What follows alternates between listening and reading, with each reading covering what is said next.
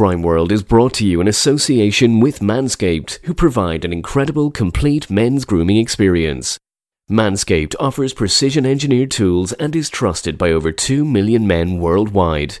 We have an exclusive offer for Crime World listeners, 20% off and free shipping with the code CRIMEWORLD at manscaped.com. And all organised crime groups rely on a core group. They've been picked away slowly by law enforcement, really. The paranoia comes from having to rely on people that he can't fully trust. Where before he had 20, 30 people and there was a sense of fear holding other people in check, a sense of also that they have to deal with this guy, that is certainly departing now. And it must be a lonely place. I'm Nicola Tallant, and you're listening to Crime World, a podcast about criminals, drugs and the sins of the underworld in Ireland and across the globe. He once enjoyed a lifestyle fit for a sultan in Dubai. But now Daniel Kinahan is running scared in his desert bolt hole, and his €2 million per month mafia wage bill is threatening to overwhelm him and turn his own against him. Cash flow problems, the arrest of his arch-enemy Jerry the Monk Hutch deep within the Spanish territory he once controlled, and his increased anxiety that he can trust just one last lieutenant are chipping away at the head of the Kinahan organised crime group. This week, I'm talking with Sunday World Deputy Editor Niall Donald about the extraordinary rise of Daniel Kinahan and about his paranoid final days of freedom as the authorities move in. This is Crime World Extra, a podcast from SundayWorld.com. Now, we had a front page story in the Sunday World this week about Daniel Kinahan and how he is essentially living like a hunted animal in Dubai. He's moving from house to house every night. He's paranoid about everybody. He has just one trusted lieutenant left that is the go-between between him and everybody else. He has cash flow issues which are causing more problems for him. And he's probably realising that the end is nigh, in particular since the arrest of his business partner, Raffaele Imperiale. But before we get on to that, I was thinking let's go back to the summer of 2017 and hot summer in Dubai, of course. But that was the summer that Daniel Kinahan married Kiva Robinson in what has become a legendary wedding for many reasons. Not only because of the extravagance of the spend, but also because it was being monitored by the DEA. Yeah, if you look back at 2017 for Daniel Kinahan's wedding, I think it's fair to say at that point that was maybe the height of their powers. I think there was a feeling from them and maybe even from people back in Ireland that they were absolutely untouchable at this point. They were in Dubai. The authorities over there had shown no interest in tackling the migration of Europe's top organised criminals over to there. They certainly had huge amounts of money and resources, and they seemed to be able to direct not just Daniel Kinahan, but also his top tier associates seemed to be able to direct their criminal gangs with impunity from the law over there. They seemed to have it sorted. It appeared they were technologically ahead of the authorities with untraceable mobile phones. So it was a classic case of it looked as if they'd gotten away with it. But a few years on, of course, it doesn't look like that. That they'd all slipped the net. And at that wedding was Ridouan Taghi, currently on trial in the Marengo trial in the Netherlands. Richard El Rico Vega, the Chilean fixer who is serving 12 years now in the Netherlands after he was extradited back there. Raffaele Imperiale, arrested at the beginning of this month and currently in custody in the United Arab Emirates, awaiting his extradition to Italy, where he will go on trial. And And obviously friends and, family and people with nothing to do with organised crime were at that wedding as well. So it took place in the Burj Al Arab Hotel, which was deemed by Forbes to be the best hotel in the world, if you don't mind. Not just in the United Arab Emirates, where I'm sure there's many's a fancy hotel. But it was offering taking romance to new heights, actually, the hotel. It was offering a helipad 200 metres above the Gulf where the happy couple could land. A 7-star hotel. I've never ever been to a 7-star hotel. I don't really even know what that means. I've done 5-star, but 7-star are fairly rare. Weddings there start at 46,000, but it was estimated that Daniel Kinahan's cost 350,000. And it happened while the gangland feud raged here in Dublin. But interestingly, Kiva Robinson, the bride, she was somebody who, I suppose, was used in a way to the underworld. We knew a little bit about her, didn't we? Yeah, she had been in a long-term relationship with Michael Mika Kelly, who was known as the Panda for a while before he could be named. Mika Kelly was from the north side, from the Kilbarrack area. He was one of Dublin's most significant drug dealers. He was initially involved with probably Georgie Mitchell, but had become, over the years, he'd become close to Daniel Kinahan as well. And he'd spent a lot of time on the same trail as a lot of these guys. He'd spent a lot of time in Spain, and he'd become a wholesaler into Ireland and had been linked to many gangland murders, it must be said, as part of his drug dealing operation.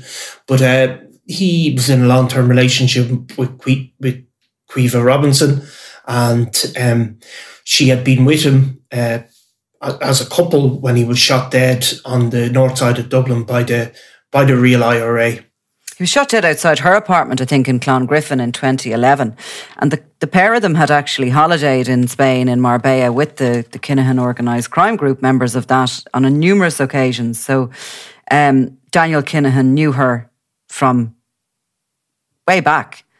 When we had heard that he'd started dating her, which was sometime around 2016, and before the Regency and after it, I think. And I recall we wrote a story in the Sunday World about it. And she took a complaint and said that because we had linked her to Daniel Kinahan, we were endangering her life.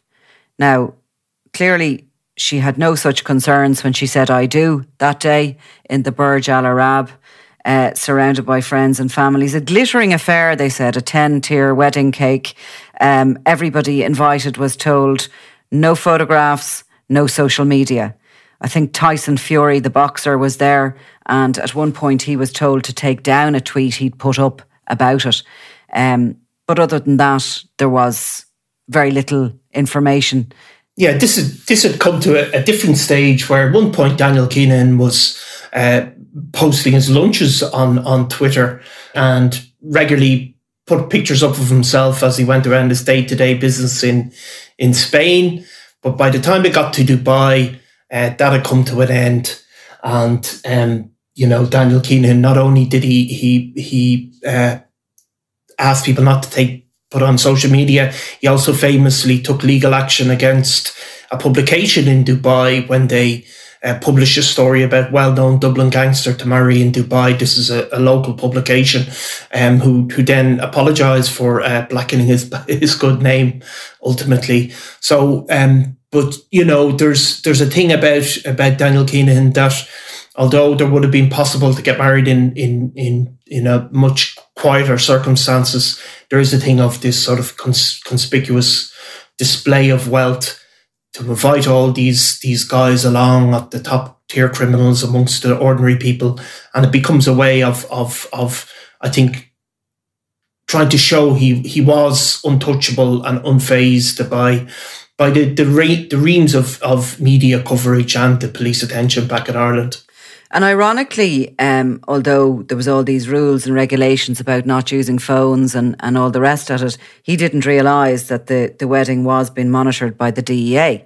And similarly, back in 2008, when his brother Christopher Kinahan Jr. married Georgina Corish in a ceremony here in Dublin, that was being monitored, not by the DEA at that stage, but by the Irish Gardaí, who put an undercover operation on it and gathered quite a lot of information and suggested then that the Kinahans had also used the wedding, had doubled it up as a crime summit, essentially.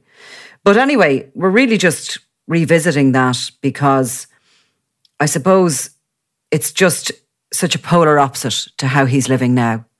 And in the years that have followed, he has, stepped in and out of the limelight. He's stepped forward and back in the boxing circles. He's portrayed himself as a legitimate businessman. It's come back to bite him when the media have turned on him, and he's put the focus of media attention on himself, and he's retreated again back to the shadows. But it's this kind of constant step forward, step back situation with him. But nonetheless, in the last, certainly this year, I think Daniel Kinahan is a very different man than the confident organised crime figure that hosted that wedding. Yeah, I mean, if you look at the Rafael Imperiale arrest, you see, I think you can see two things. The first thing is the obviously the Dubai law have decided to take a different approach, where they seemed very reluctant to move on any of these guys. Now they seem to have come to the decision that this is bad for business, it's bad for PR, it's not sustainable. And in the case of Imperiale, which they never used to do, the Dubai police released a very snazzy, well-cut, well-edited video of them going into his house. And I think this is kind of unprecedented. They also released details where he was living a very similar life to Daniel Kinahan, that he had been living in the Dubai Marina for a long period of time, but in recent times had been moving from safe house to safe house, carrying wealth with him, not going out much. And I think, that if you look back at that wedding, there was definitely a sense that that these guys had reached a point where they weren't going to be touched by these guys in Dubai, as long as they didn't, which they didn't do over there, which is they didn't commit murders, they didn't, engage in open criminality over there. They felt they were going to be left alone. And you can see now the Dubai officials, not just with the Kinahan organised crime group and their associates, but also with Australian criminal figures, Indian and Pakistani criminal figures, they've all started to be extradited en masse, and it must be an uncomfortable feeling for Daniel Kinahan. And of course, Kinahan went there with the top level advice on how to sort of get himself residential status there. I think himself and his wife have had a child since they've been there. He also set up businesses and involved Emirati locals in those businesses in senior directorial roles. There's also some clauses in the law that if you don't hold the majority share within the business, if a local Emirati holds that 51% share, for example, in your business, then you get residential rights and all sorts of things like that. And all that worked in his and others' favour for a long time. But yes, it does seem that finally the UAE are moving on these criminals, and obviously the united effort of the international partners, including ourselves, the UK, the Netherlands, the Spanish, the Americans, the Australians, all coming together, and that investigation that they have been working on as a united force is culminating and is quickly coming to its final takedown. Kinahan, we know, has not only got problems with the idea that all his buddies have been lifted and are now either in jail cells or are convicted already, but he's also trying to keep an enormous show on the road. His drug business, we understand, has a €2 million per month wage bill. And that's not an exaggeration. It's an estimation that I would think is slightly below what the reality is. And we know from sources back here and elsewhere that there are major cash flow issues.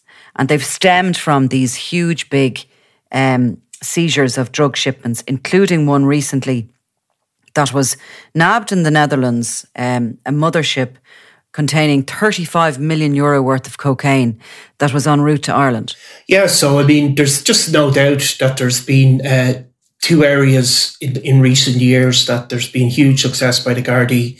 I mean, they've tracked a number of international shipments of cocaine coming into Ireland, and they have been seized. And there's also been a huge amount of hard cash seized by the Gardaí over the last few years. Like the Keenan organised crime group was set up almost like a business. Although, you know, people talk. I remember somebody saying to me, organised crime, like you wouldn't believe how, in fact, it is just really disorganised crime for the most part. But the Keenans were different, and they had like basically executive managers, and these people were given a degree of protection. They were given wages, they were given jobs, it was separated, it was organised. And so the organisation was hugely dependent on these people. And what you had over time is that although there's still huge money associated with Daniel Kinahan, it's not as easy to get money back and forward to Ireland to pay these guys. And that's where a huge amount of the pressure is coming from. And obviously, there's a huge amount of court cases still to come before the court. There's a huge amount of witnesses or criminals that are associated with Daniel Kinahan. And that must be the big worry, that one of them, that loyalty would that omerta, as they call it in mafia circles in the US, would start to break. But yeah, there's been huge seizures. Obviously, that seizure in the Netherlands, where it was cocaine, it was disguised using charcoal, which was a way to stop detection. It was seized obviously coming from South America, but it was the Gardaí's intelligence that led it to be seized, and that was obviously due to land in Ireland. In fact, it was seized in international waters, and it was shipped then back to Ireland for analysis and everything like that. So it just shows the scale. There may be that there was bought on between a few gangs, but it just shows the scale of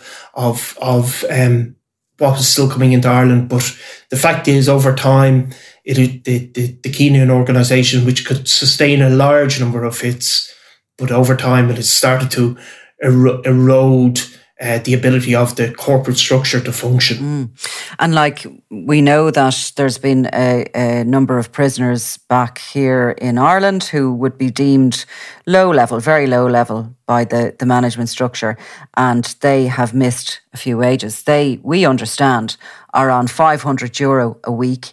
The money is given to them for their silence, really, and supposedly for their loyalty, and as a measure of how good an employer the Kinahan organised crime group is. Some of these guys are serving sentences, very long sentences. Some of them are serving life for murder. Some are serving hefty sentences for money laundering, for gun offences, for drug offences. Some of them are part of hit teams. They're disposable in so many ways to the Kinahan organisation. And yeah, the wages have, there's been a problem with cash flow and the wages. Now, the dealers here, I remember being told, it being explained to me in detail, the setup of the Kinahan organisation and how it did work like that corporate structure. But the mid-level dealers were earning sort of a basic wage of $2,000 per week. Then they seem to have got bonuses of cash payments of maybe, expensive watches or cars even at Christmas, Easter and the summer holiday period. So they were kind of like, if they sold, if they were selling well and there was no problems, they'd get a bonus in the same way a corporate worker would. There's some sort of more senior employees who are operating at a higher level throughout the Netherlands, throughout other parts of Europe, in Switzerland, where some of the money laundering is done, and on the south coast of Spain. And they could be earning up to about 60,000 per month before those bonuses as well. So it all adds up. And that's before the lifestyle is paid for. And as we've seen with so many of these large drug lords, not just Irish or European ones, but even the South and Central American ones, it just, the wage bill and the cost of the lifestyle just becomes, even for these billionaires, it becomes absolutely untenable. Yeah, I mean, I suppose it's comparable to ordinary businesses, that they rely. There's debt, there's mortgage payments for ordinary business, but they're all dependent on a certain level of cash flow, of money just flowing through the system. And if there's a serious break in that, it can cause a chain reaction. So this is what they're facing. It's not, and of course the other thing is that it's become harder, I think, to get big amounts of cash in and out of the country. I think that's just a fact. And you've seen a degree of that as well, to do with COVID, to do with Brexit, all these types of things. Just the logistics of importing stuff in and out of Ireland has become more difficult. So, but it's I suppose it's like in Narcos, where you saw, if you watched it, you see, I know it's a fictional portrayal, but you see Pablo Escobar in his final days. It's cash flow that really starts to get at him. He can't pay these guys off. He can't get the business, keep the business going as the attention goes on. And obviously it puts huge pressure on the person at the very top of the Christmas tree, For sure. And yes, it's that slow squeeze, the years and years of the various police forces working together, chipping away at this organisation that will ultimately be what will dismantle it. Daniel Kinahan, we know, is paranoid, as he probably should be at the moment. These intelligence-led police operations are exactly that. In other words, they've been tipped off, and there wouldn't be that many people who would be privy to the details of 35 million euro worth of cocaine being shipped across the globe, even down to the lowly level that we're at ourselves when we're getting information. People are talking, aren't they? And, people are moving away. And I'm told that a lot of people who are involved in serious organised crime, who would maybe be operating under the radar internationally, they're beginning to move away now too, and they don't want dealings. Kinahan has just one person left he trusts, and that's Sean McGovern. Now, an unlikely sidekick, from, I suppose, pre-2016, but somebody who became almost a blood brother to him in recent years. Yeah, Sean McGovern was obviously a well-known figure in organised crime in Dublin. His route into criminality, of course, would have come through the Byrne organised crime gang, which is kind of an offshoot, really, of the Kinahan group. Sean McGovern would have been childhood friends with Liam Byrne, would have been registered as owning businesses with Liam Byrne, would have been heavily involved in laundering money through car sales with Liam Byrne, would have been named in cab proceedings as their kind of chief lieutenant.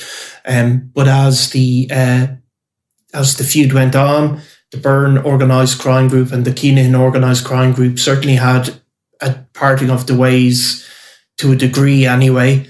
They certainly don't seem to have, where they were one unified organisation, that seems to have come to a pass or come to an end. And McGovern sided with Daniel Kinahan, and he was wanted for questioning involved, in connection with various crimes in Dublin, and eventually moved to Dubai, and became the right-hand man of Daniel Kinahan. I mean, he moved full-time, I think, to Dubai in the aftermath of the murder of Noel Duckegg Kerwin, who was the monk's friend who stood beside him at the funeral of his brother Eddie Hutch shortly after the Regency, and who was marked man from then, by all accounts. He had no involvement in the Hutch organisation or in organised crime, but was shot dead simply because he was a friend of the monk. So McGovern is there and has been there since then, hasn't returned to Dublin. His home in Crumlin was seized, and I think we were furnished with some video footage of the inside of that home, which was, while there was a lot of silver wallpaper and lighting, it was still a pretty ordinary, 3-bed semi-D house. I'm sure where he lives now in Dubai is a far cry from that, and his life has been fairly, his lifestyle certainly has been similar to Daniel Kinahan's in all those years since. But nonetheless, I wouldn't like to be either of them now. I wouldn't like to be in their shoes.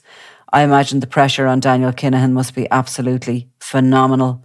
And in a way, you'd wonder, even somebody like him, will his arrest be a relief? Will it be, at least an end to something? And, will it be a relief to other people around him? Because I'm sure it's not nice looking at anybody being under that much pressure and feeling that completely paranoid and trapped. Yeah, I mean, I suppose there's a certain sort of narrative of organised crime figures. And I mean, it goes, you see it in all the Hollywood films, but you see it in all, if you read about the life of these guys in books or whatever, it follows a certain pattern.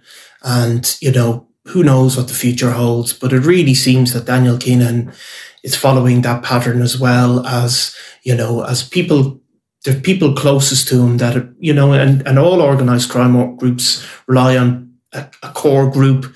They've been picked away slowly by law enforcement, really. And as he gets more and more alone, the paranoia comes from having to rely on people that he can't fully trust. And I suppose that's why he is become so reliant on Sean McGovern, because he does have somebody there that he believes he can trust. But where before he had 20, 30 people, and there was a sense of fear holding other people in check, a sense of also that they have to deal with this guy, that is certainly departing now. And it must be a lonely place. But time will tell. And added to it, of course, when Jerry the Monk Hutch was arrested in Fungarola, which was once an area controlled by Daniel Kinahan and an area where nobody would have been able to hide out without his knowing. And it appears that Hutch has been living down in that area of Spain for a long, long time and making connections. And, there would also be fears down there that associates of his have been putting together dossiers of Kinahan's associates down there and would know all their movements, would know where they live, would know everything about them. So, the fear has always been, if the Hutch faction strike back, that it will be Spain where they will do that. But nonetheless, we'll watch this and await news. Maybe the next major news from the United Arab Emirates won't be that long away. Niall Donald, thank you very much. Thanks very much, Nicola.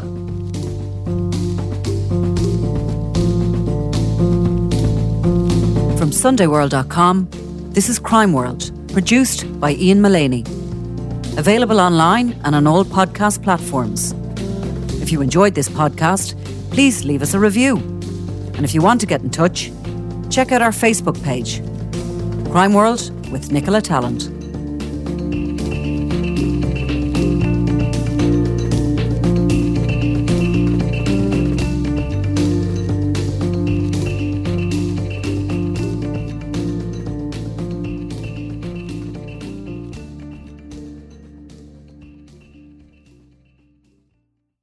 Crime World is brought to you in association with Manscaped, who provide an incredible complete men's grooming experience. Manscaped offers precision-engineered tools and is trusted by over 2 million men worldwide. We have an exclusive offer for Crime World listeners, 20% off and free shipping with the code CRIMEWORLD at manscaped.com.